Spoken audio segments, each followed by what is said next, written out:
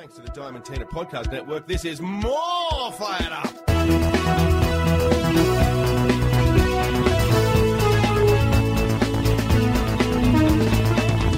And we are more fired up on the Diamond Tina Podcast Network. Kris Gale here with Dennis Carnahan.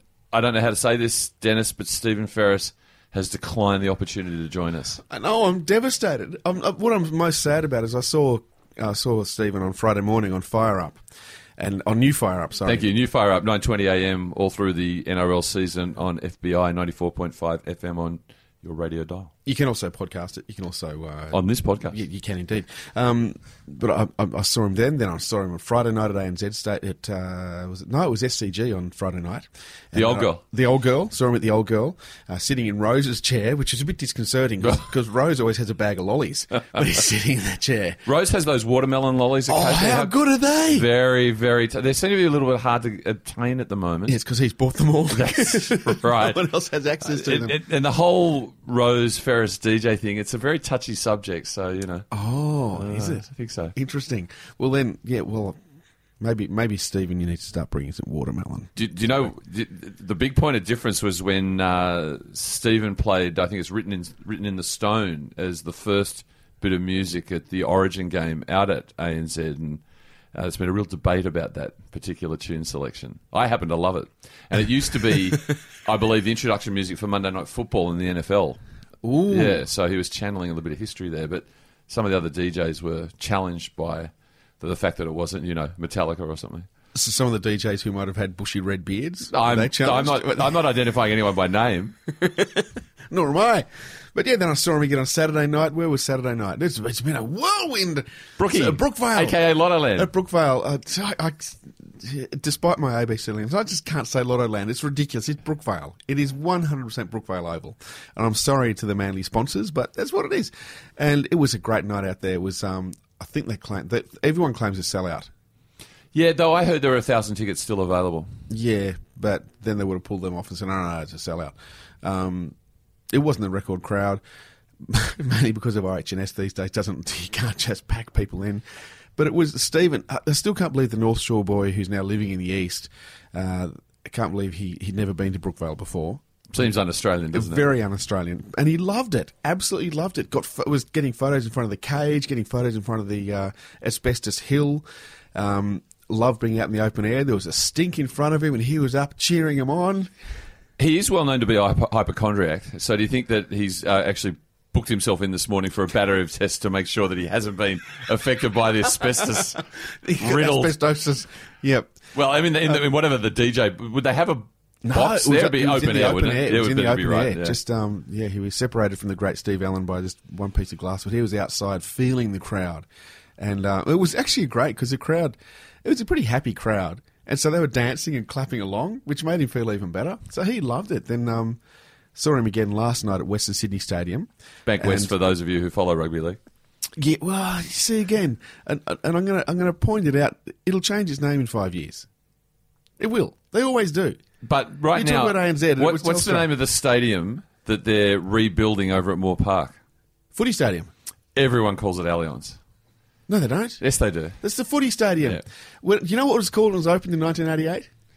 I'm going to say the City Football Stadium. Yes! That's SFS. what it's called. It was the Footy Stadium, and it's still the Footy Stadium. It's always going to be the Footy Stadium. And what's next door to it? Do you retain... What's next door to it? Do you retain... what's next door to it? The Sydney Cricket Ground. And what do they do there?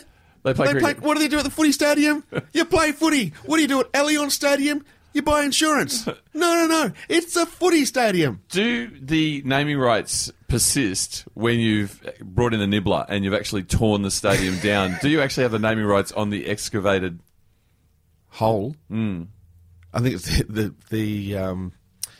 Berejiklian hole, I think they call it. It's just the it's not quite the right word. The Berejiklian monument? morass. Legacy.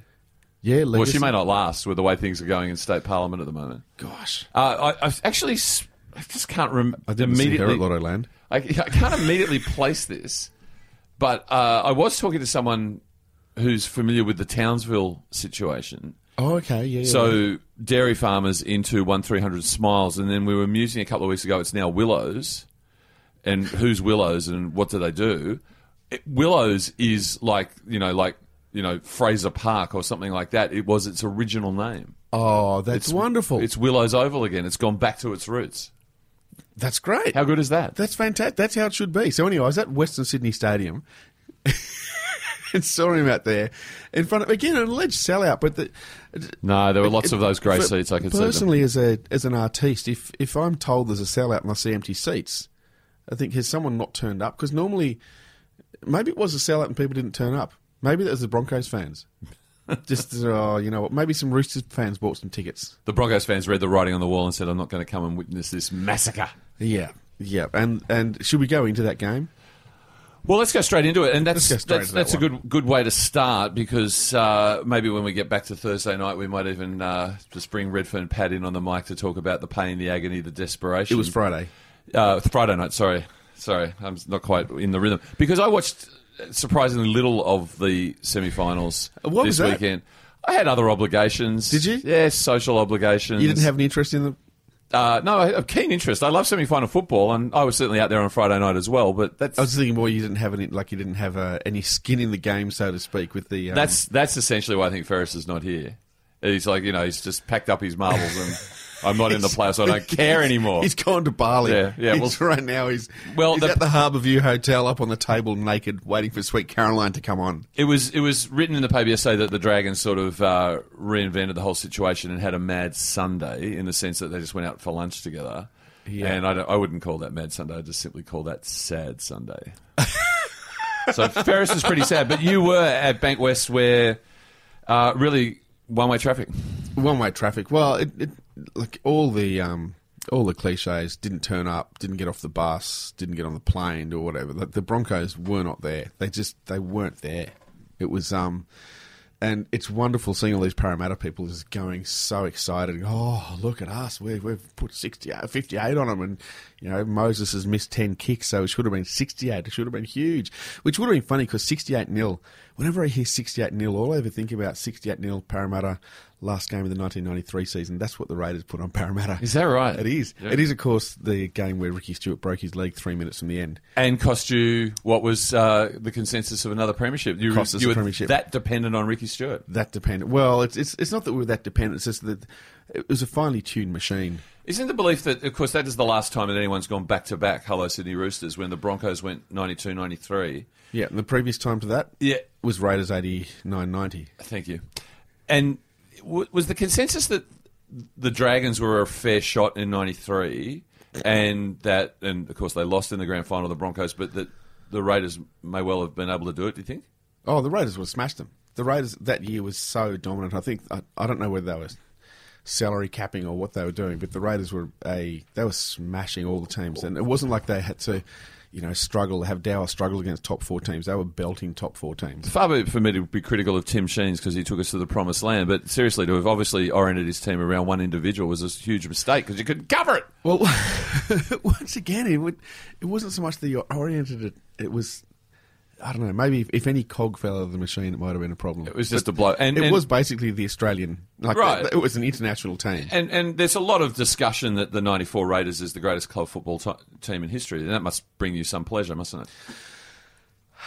Oh, yeah, definitely brings a lot of pleasure. And I'll be watching the Raiders, the 94 grand final at some point in the next couple of weeks. And a stark reminder, you haven't won the comp for 25 years. Yes. So Seabold said that either we do the job or we die. Now, is he speaking metaphorically, or have the Broncos been taken out the back and? Well, to carry on the horse metaphor. That's right. Put the blankets up. I don't know. I didn't see any blankets go up. I was at Western Sydney Stadium quite late last night, and I didn't see any blankets going up. I did see a lot of Parramatta fans hanging around out the back of the stadium. What time did I leave there? It was like 2.5 hours after the final whistle. Why is that? They just hang around. It's crazy. They just hang around there. Oh, just to waiting to see the last couple of players leave to cheer them on, and it's a strange thing, that one.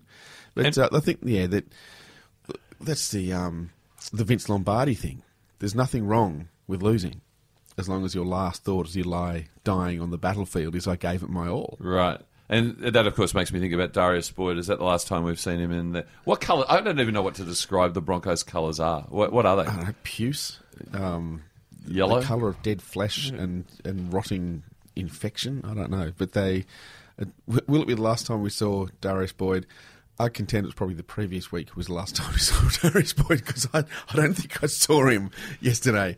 I know Anthony Milford put a couple of kicks up, and I think the big Payne was there. I think he turned up, but they were woeful. The press in the lead up to the game talked about how the boys got together for an honesty session after last year's wooden spoon, and they came up with a set of values. And like everybody else, they're working with life coaches and strategy coaches and whatever. And there's a whole battery of them, and they came up with their set of values that they aspire to deliver as a team, and it's called the Matter Way. So we've heard of the South's Way and all that sort of. Oh boy! First of all, I can understand why they didn't name it the Para Way, but yes, the Matter Way. What do you think of that? Wow! How would you define the Matter Way? The Matter Way would be hope the opposition are hopeless. Get a big Fijian winger. That'd be this. That'd be. Is the Sivo chant real? I mean, people really are chanting Sivo. Yeah, and it's spontaneous as well. That's yeah. Oh, it's not brought on by the ground announcer or the alleged sweetened sound that they're pumping in crowd noise. Who's alleging at Bank that? West? Well, it's funny. I was watching a regular season game a few weeks ago. And I said, my God, they keep talking about the acoustics and how great they are. And I've been to Bank West 3 times in situ live to witness it.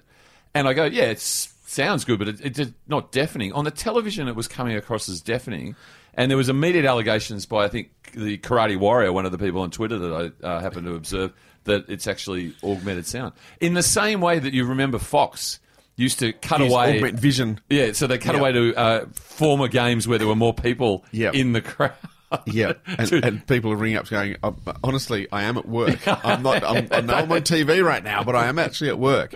I don't think they do, and I think what it is probably sound technicians like myself just get so aroused by the noise coming through our microphones, we're just pushing the hell out of it. The other thing about it is, when there's 20,000 people in there, so only 2/3 full, because of the acoustics, the crowd is so loud, and the PA isn't ridiculously overbearingly loud, because normally on TV and on radio, the ground announcer, the dick will come and go, "Oh, coming on now!" The guy at Penrith, what's his name? The guy from East Street. Scotty McRae. All right. Scotty McRae, and it's so piercing, and it just cuts into the effects mic, so you're constantly pulling the effects out because the ground announcer is loud in the crowd. And when you're talking, you don't want someone else talking on the radio, over the top. So they're pulling it out, whereas at Western Sydney Stadium, the crowd is so loud that the effects guys, the engineers are going, "This is fantastic," and they're pumping it up. Right. Because the commentary booths are soundproof. Right. And that's what makes it such a good stadium to mix in. So there's a couple of things here. First of all, we could probably do a whole sort of special feature on ground PAs, because the noise at the Old Girl is ear-splittingly loud. The PA system. Yeah. Whereas a Leichhardt is... boy. Farah, Benji Master, you can't hear a thing. Right? You literally cannot hear a thing. It's the same as Brookvale. They have 1940s tannoys. Like they've got the speakers that you'd have at Shark Park a as school. well. Yeah, like a school fete. In fact, in Shark Park, aka PointsBet Stadium as it should be called, the little tannoys are actually on poles down on the fence, actually impeding your line of vision. It's just a disgrace. Well, they do bring in extra speakers to try and do it, but yeah, it is pretty much... Who did Scotty McRae play in East Street? Oh, boy. Oh. Well, why are you thinking of that? I can't...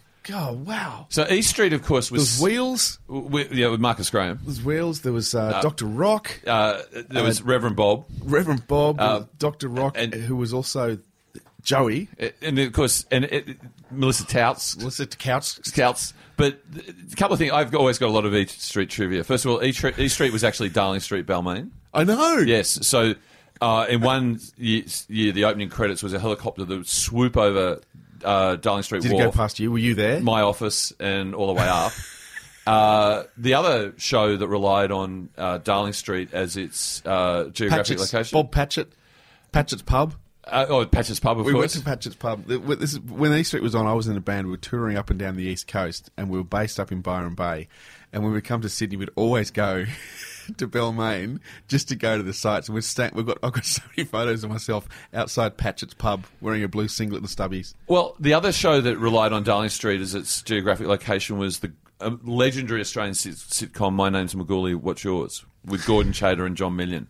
And you would see the Vision going down Darling Street Hill to the wharf, and they'd always do a little epilogue on Darling Street Wharf, fishing or something like that. Oh. Huge influence on me as a child. And I remember going for my interview to my office, which was right on the bus turning circle at the end of Darling Street, opposite Thornton Park, and going, I am on the set of My Name's Magooly, and the rest is history.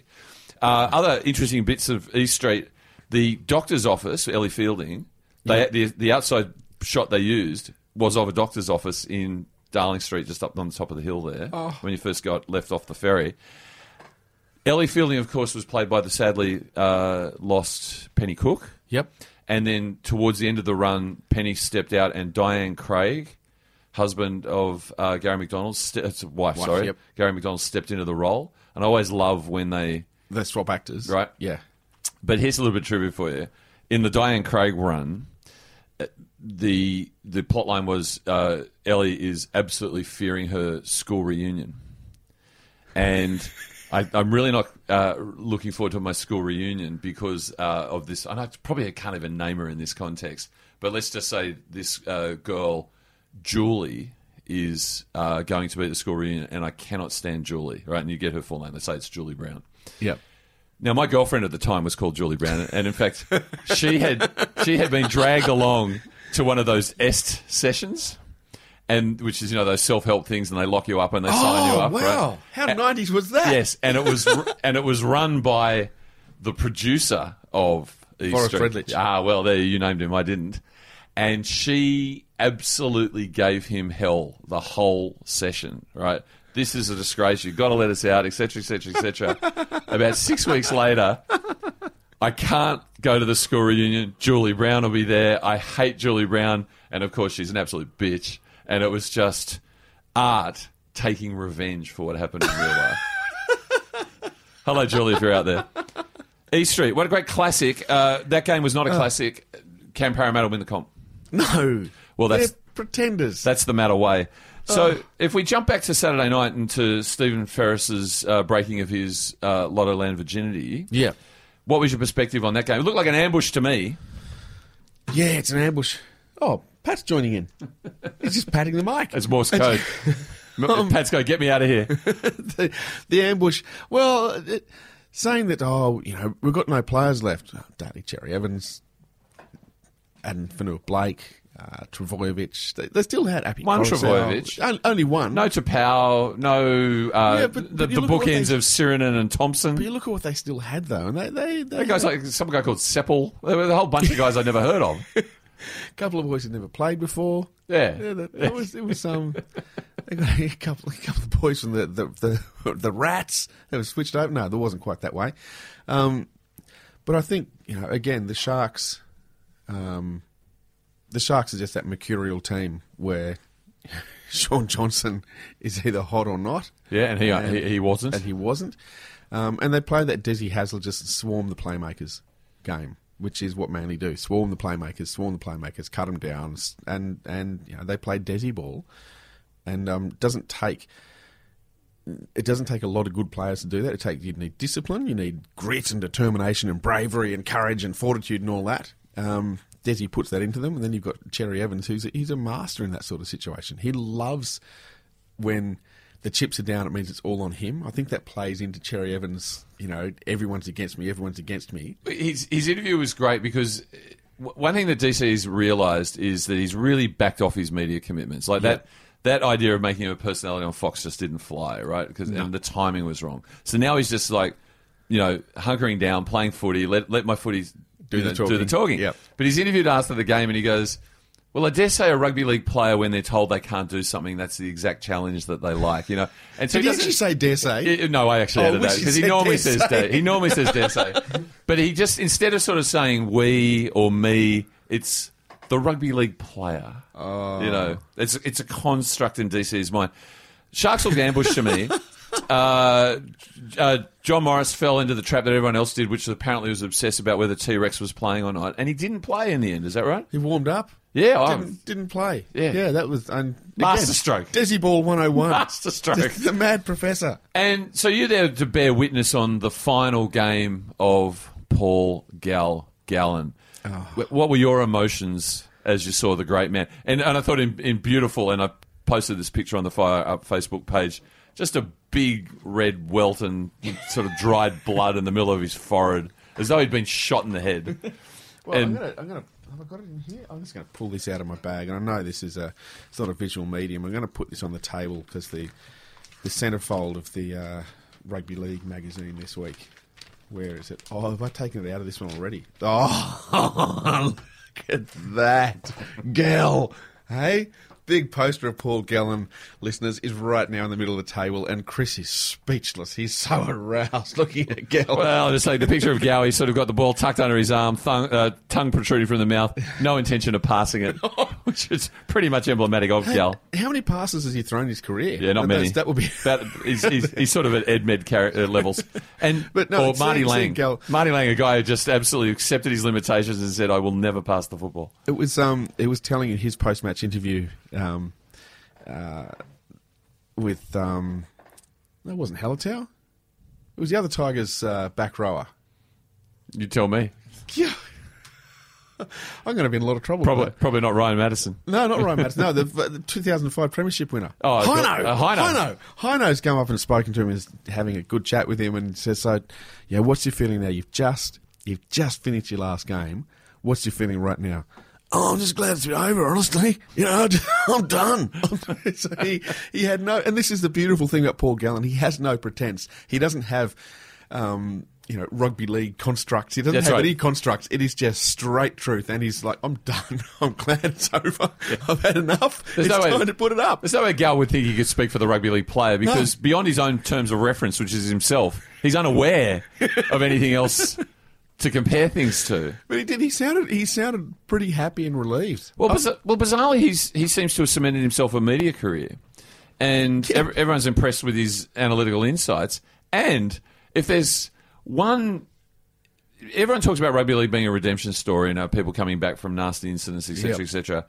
If you don't believe that's true, look at the warmth between Gus Gould and Paul Gallen on 100% footy every Monday night. It just shows how far they go. Because, like 4 years ago, Gus Gould would not refer to Paul Gallen by name. No. He would just go, "The number 13, he's gassed, Andrew, he's gassed." And now I think they break bread together. So we farewell the Sharks. We farewell the Broncos. No one will miss them. No. Can Manly win the premiership? No. So we now actually go to the other Saturday game. And to be honest, bizarrely, because Stephen and I would have been determined to try and minimise the excitement, minimise the discussion and so forth. But your game had the most talking points of any on the weekend. And by your game, for those of you who are new to this podcast, Dennis is a fan of the the Canberra Raiders. Yes. Yeah, it was fantastic. It was so much excitement, so much drama, and I think every commentator within the first minute would have said, "You can't write this stuff. You can't make this stuff up. Hollywood are going to be following around trying to find this as a script." Well, they say you can't script it, which is bad news for Alex Johnston from South, who's trying to write who's trying to script it. Trying to script it. But yeah, the whole fireworks in the eye, that was the amount of drama. But the NRL had this stupid, and Andrew Moore was saying it looked like someone had made it in preschool, this arch that they had to run through. It was run through the arch window today, and smoke came out, and gas came out of the top, and smoke came out of it. And they had... And the fireworks company... Foti International Fireworks. Well, I wasn't going to name them. I was. Because they named themselves in their article. Correct. They didn't say we, or they just... they named themselves. Company name basically washes its hands. Company name has never had this happen before. Company name wants to point out it's not actually a pyrotechnic, that it is in fact there's something else. Plastic explosive? It wasn't plastic explosive. It's like a sparkler. Right. Basically, it's a sparkler. So I don't know what the chemicals are, but it shoots out little sparks, which are supposed to bounce off things, but it got in the eye, and and they. Never happened before. We'll be investigating. It's like, yeah, good on you.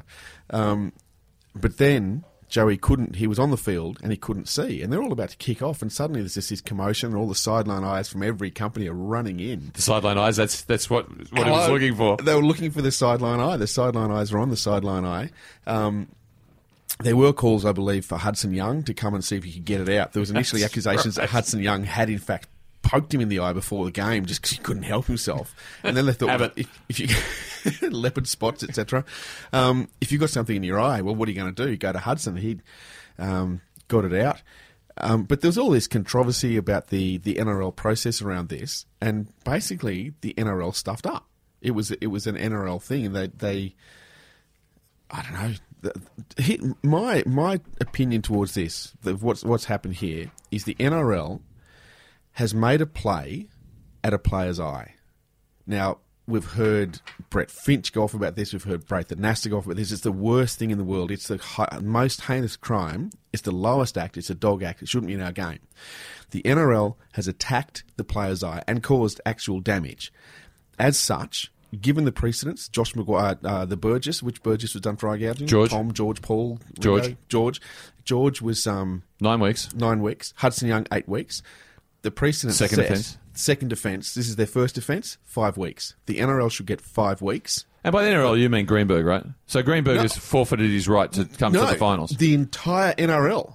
All of them. NRL is gone, which means that the Raiders have a week off so that suspension doesn't count. So the following week, NRL's gone. All the other teams are gone. The Raiders come out and they'll take the kick-off. They'll win the toss because there's no one to toss against. They'll take the kick-off. They'll score a try. The opposition won't be able to kick off against them. So they'll sit there for the next 79 and a half minutes and win 6-0. And then in the grand final, no other team can turn up because the whole NRL's suspended. Because that's what happens. When you eye gouge, when you take someone's eye out, you get suspended for 5 weeks. So this is what South Sydney did in 1909 to the Balmain Tigers. And that is why South Sydney is so hated by any right-minded thinking rugby league fan. And I'm quite happy for that hate to be transferred to the Canberra Raiders. The interesting thing about Leilua is that he could be off to the Bulldogs. But there's more written about this incident than the fact that he sort of had career-saving neck surgery about 3 or 4 months ago. He said that the boys, as a result of him being able to resume vision and resume play and throw the little flick pass into Bateman for the winning try, that Jesus is back. Jesus is back. The boys saw this as akin to a form of religious miracle. That going forward, there are things like we've beatified Mary McKillop, that there's every chance that whoever that was, team doctor, trainer, whatever, who went and had to dig, Hudson Young style, well into Leilua's eye, this is a religious miracle according to the Canberra Raiders. Yeah, it's actually, if you do start going into your religious text, I think you'll find that there were, in the Old Testament, there were several signs to say this is how you'll recognise the Messiah. The Messiah can restore sight. The Messiah can heal lepers. The Messiah can raise the dead. Those are the 3 miracles required to prove the credentials of the Messiah. Well, the fourth one now is getting a rock out of the eye because... Well, that's blindness, cure for blindness. It plays into the same thing. By the way, and again, the Leilua issue that reared its head on the back of all this is he BJ or Joey? And the number of people who started referring to BJ again. I don't know what that was about. I'm suspecting it's when he's playing well and I don't know, one of them must be the good one, one's the bad one. One's the one that has brain snaps.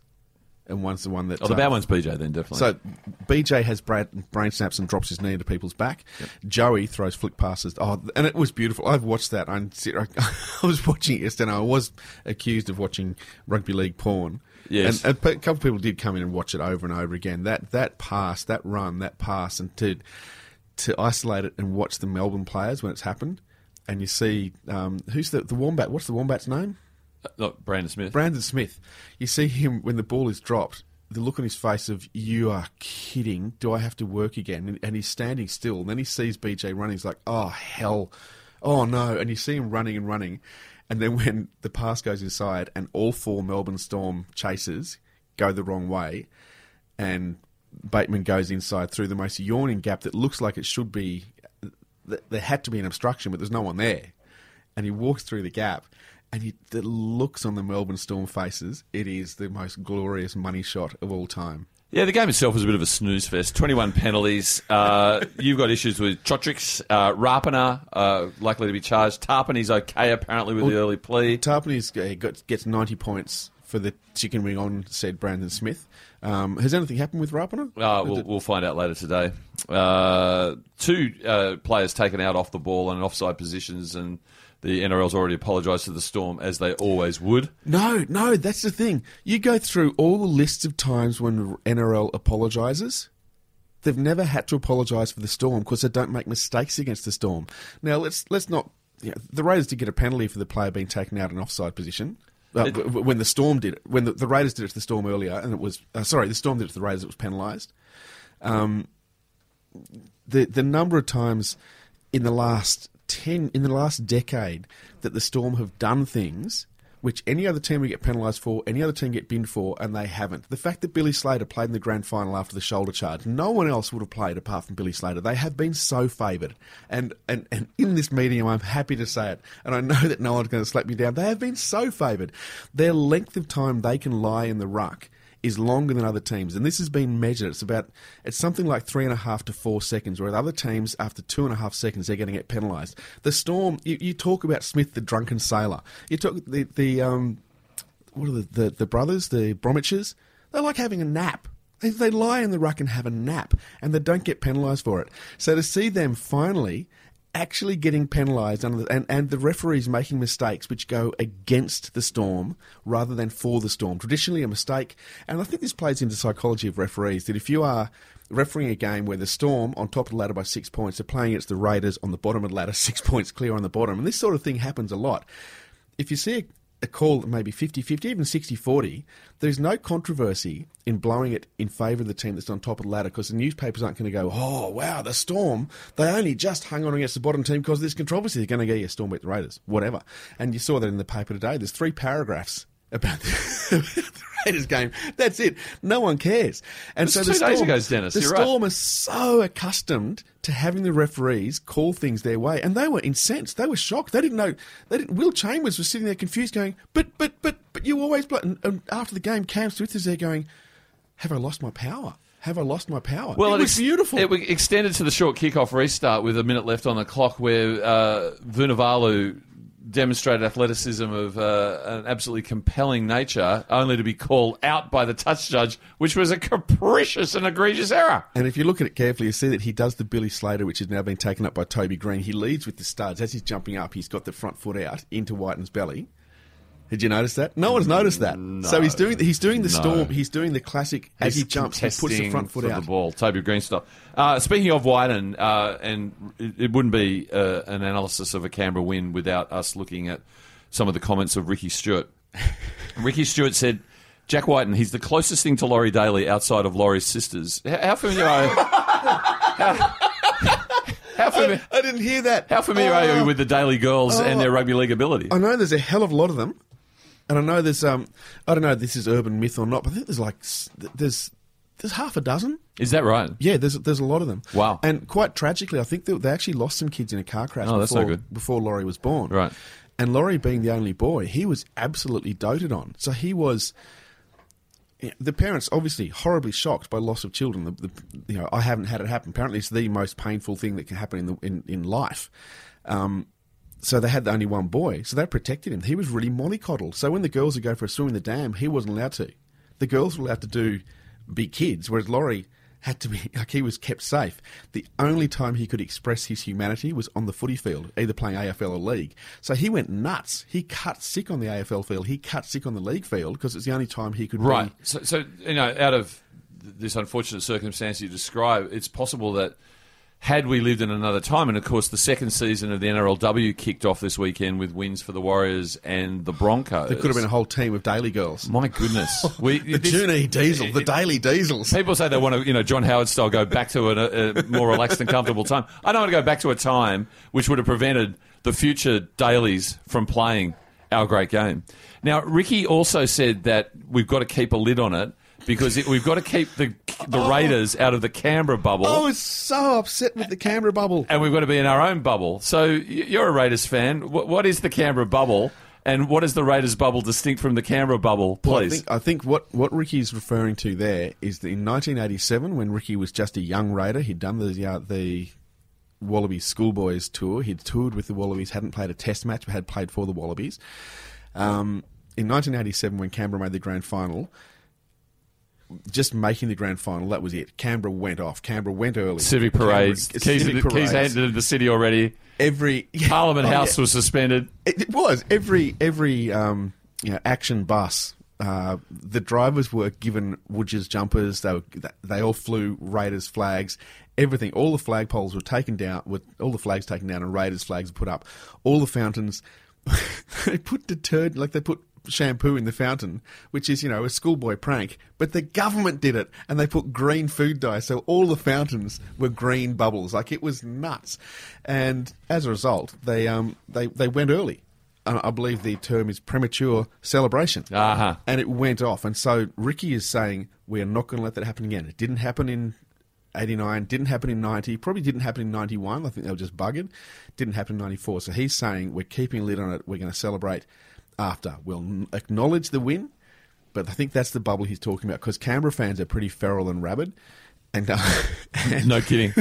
And, he's just a cranky old bastard. Oh, I love him so much. Did you see him? Have you seen the footage of him as Bateman scores? Yes. He's just getting up going, give it to Batty. Go, Batty. Go, Batty. I can't, I'll overdrive the mic no matter how far away I go. He was screaming, red-faced, and then he sat down and had a sip of water calmly. Can Melbourne win the comp? Can Melbourne win the comp? I don't think they can. Can Canberra win the comp? Stupid question.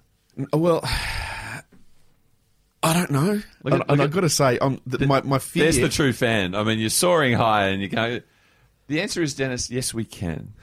We can. It's a possibility. I think that's all I needed to hear. It's certainly a possibility. Why don't you give us a song before we come back and then do the last rights on the South Sydney Rabbitohs?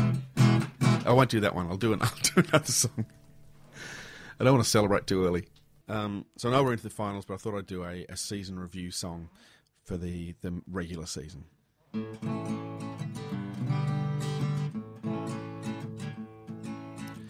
Anthony and Benny swapped teams before this season had begun at all. Now the Broncos have regrets. The Bulldogs' Mad Monday was caught, and the tally ran them hard. Then Jared Hayne and Jack DeBellin both had arrests. Then Townsville sacked Ben Barber, Dylan Harper's art films leaked. The Penrith Panthers sex tape victims hadn't volunteered. Gus Gould left the Panthers, his 5-year plan was incomplete. God help me. That was 2019.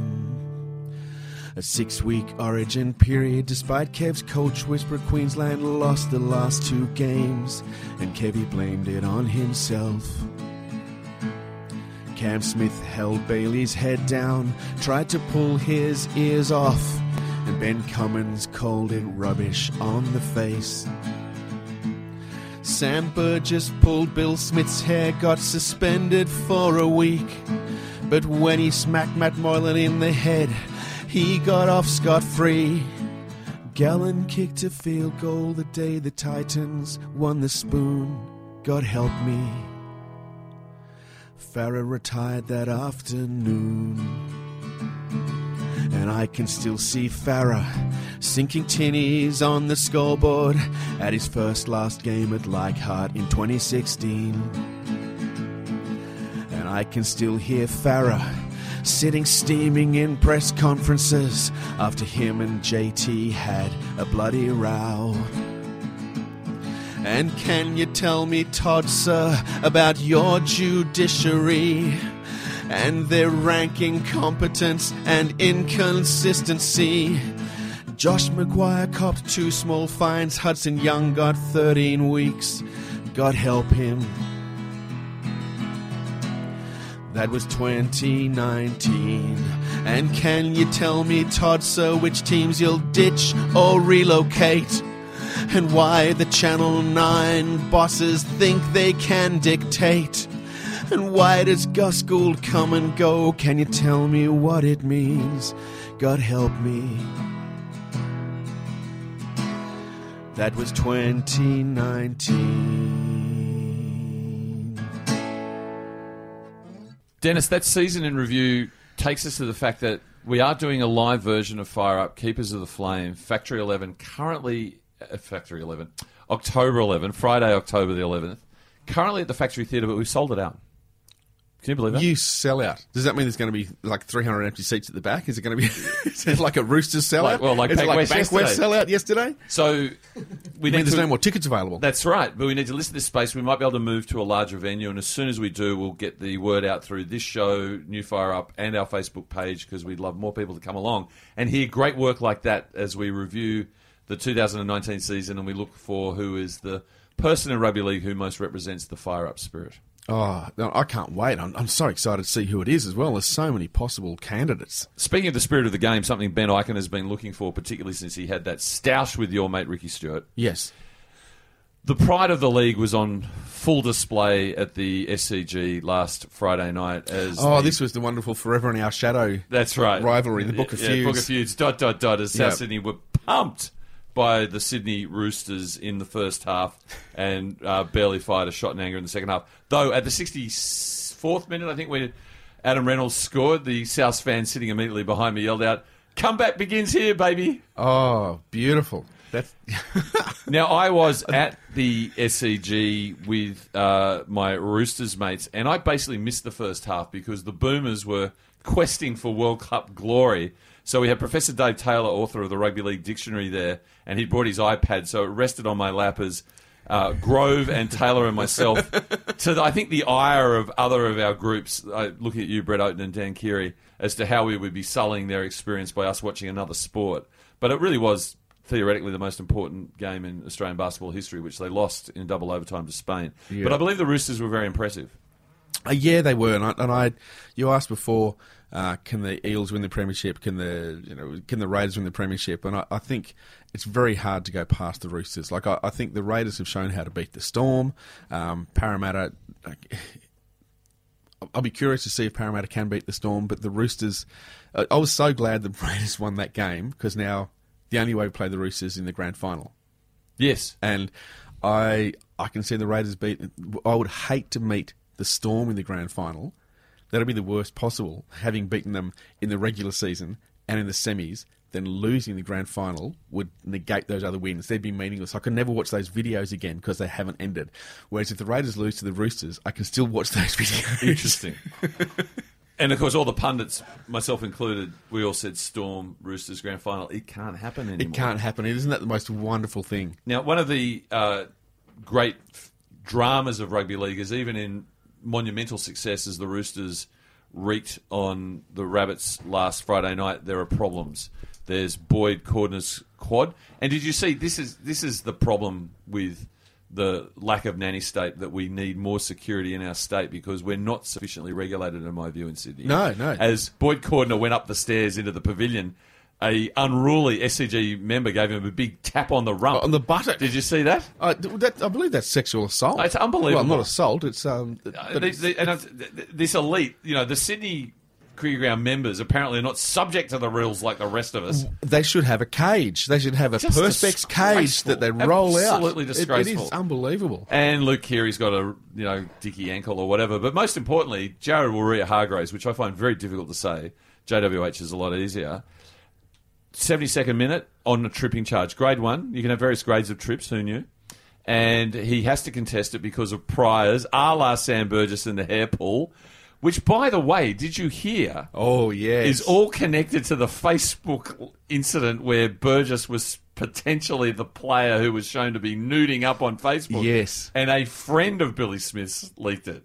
And simply by association, Burgess remembers and some pulls 12 his hair. months later to pull the kid's hair. Pulls his hair. By the way, Billy Smith scored a late try for the North Sydney Bears not to beat the Newtown Jets as the Jets roll on in the Canterbury Cup yesterday. That same Billy Smith? The same Billy Smith. Not 2 days later? Not 2 days later. Wow. Well, no, week and a couple of days later. Billy Smith didn't play on Friday night. Yeah, of course not, because his hair was sore from being pulled. And again, with my Roosters cabal, they were screaming at Robbo to not bring JWH on in the final rotation for this exact reason, that he'd do something stupid. Tired, brain snap. And he did. And so their winning percentage without JWH is not flash. Really? Yeah, less than 50%. Oh, good God. So the Raiders might meet the Storm in the grand final, So, presuming they beat the Bunnies. Be nervous. Now, we might bring Redfern Pat in on this discussion.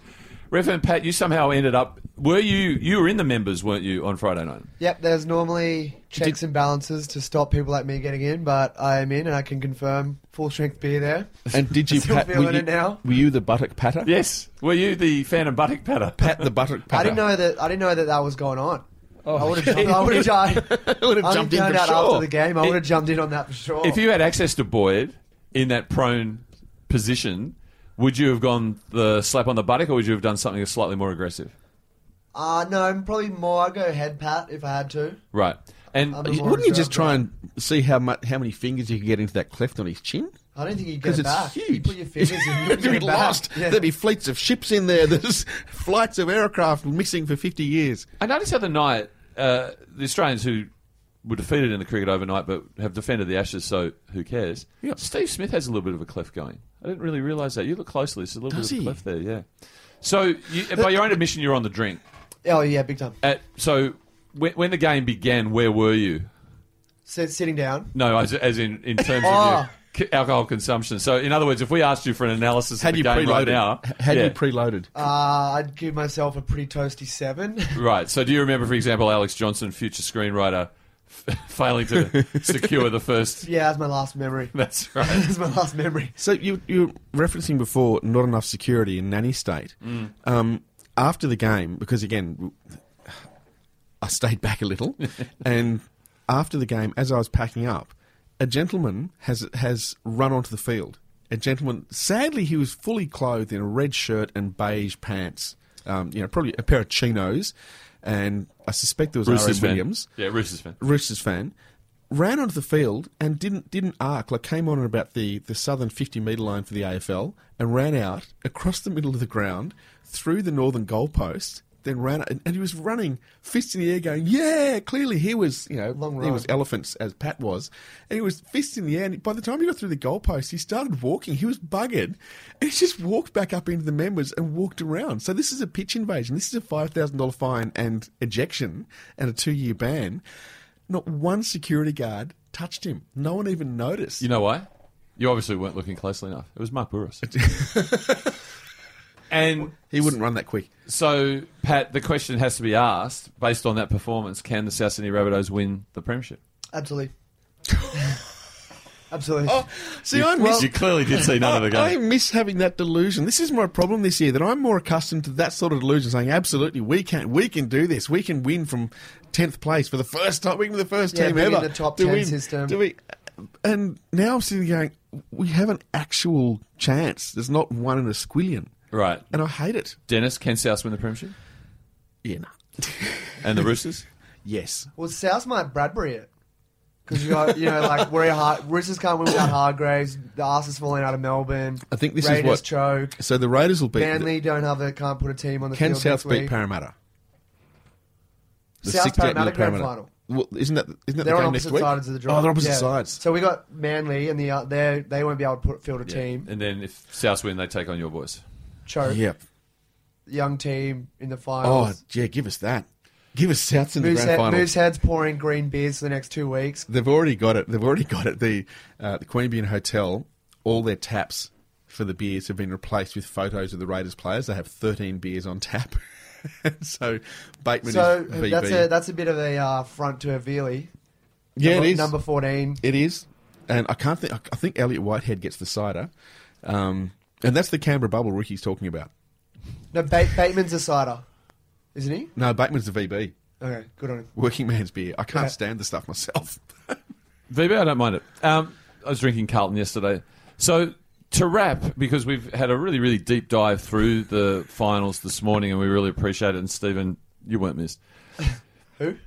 Rugby league, as we've noted for some time, is a game built on hate, but it's defined by failure. 15/16 of the rugby league population following the NRL are doomed to ultimately fail. And so, therefore, misery underpins the whole undertaking. And someone who is affected by misery is miserable, right? Yeah. So you would imagine, in the wake of that really, really outstanding first half performance, that Rooster Supremo and head coach Trent Robinson would be cock-a-hoop, no pun intended, about his team performance. He gives a press conference and he goes, well, first of all, you think 30-6, well, that's pretty good. I think it's the first time we've actually given a score on this show. And he goes, but I actually thought, hang on, we're on for 50-0 here. We should have been 50-0. And at the end of the press conference, he's incensed that the Roosters have failed to win 50-0. And Ricky Stewart style, he's turned a massive positive into a Canberra bubble negative. And that, to me, speaks volumes for rugby league. And even only the most desperate Rabbitohs fan, there was bets going on in the back corridors going, will Benny say, well, at least we won the second half? I'm a big stats guy, and I got to the line at the bar at halftime, and I was like, 16-0's okay. So I was like, it's 26-0. I'm like, no, really? Drink responsibly, everybody. Ready to go.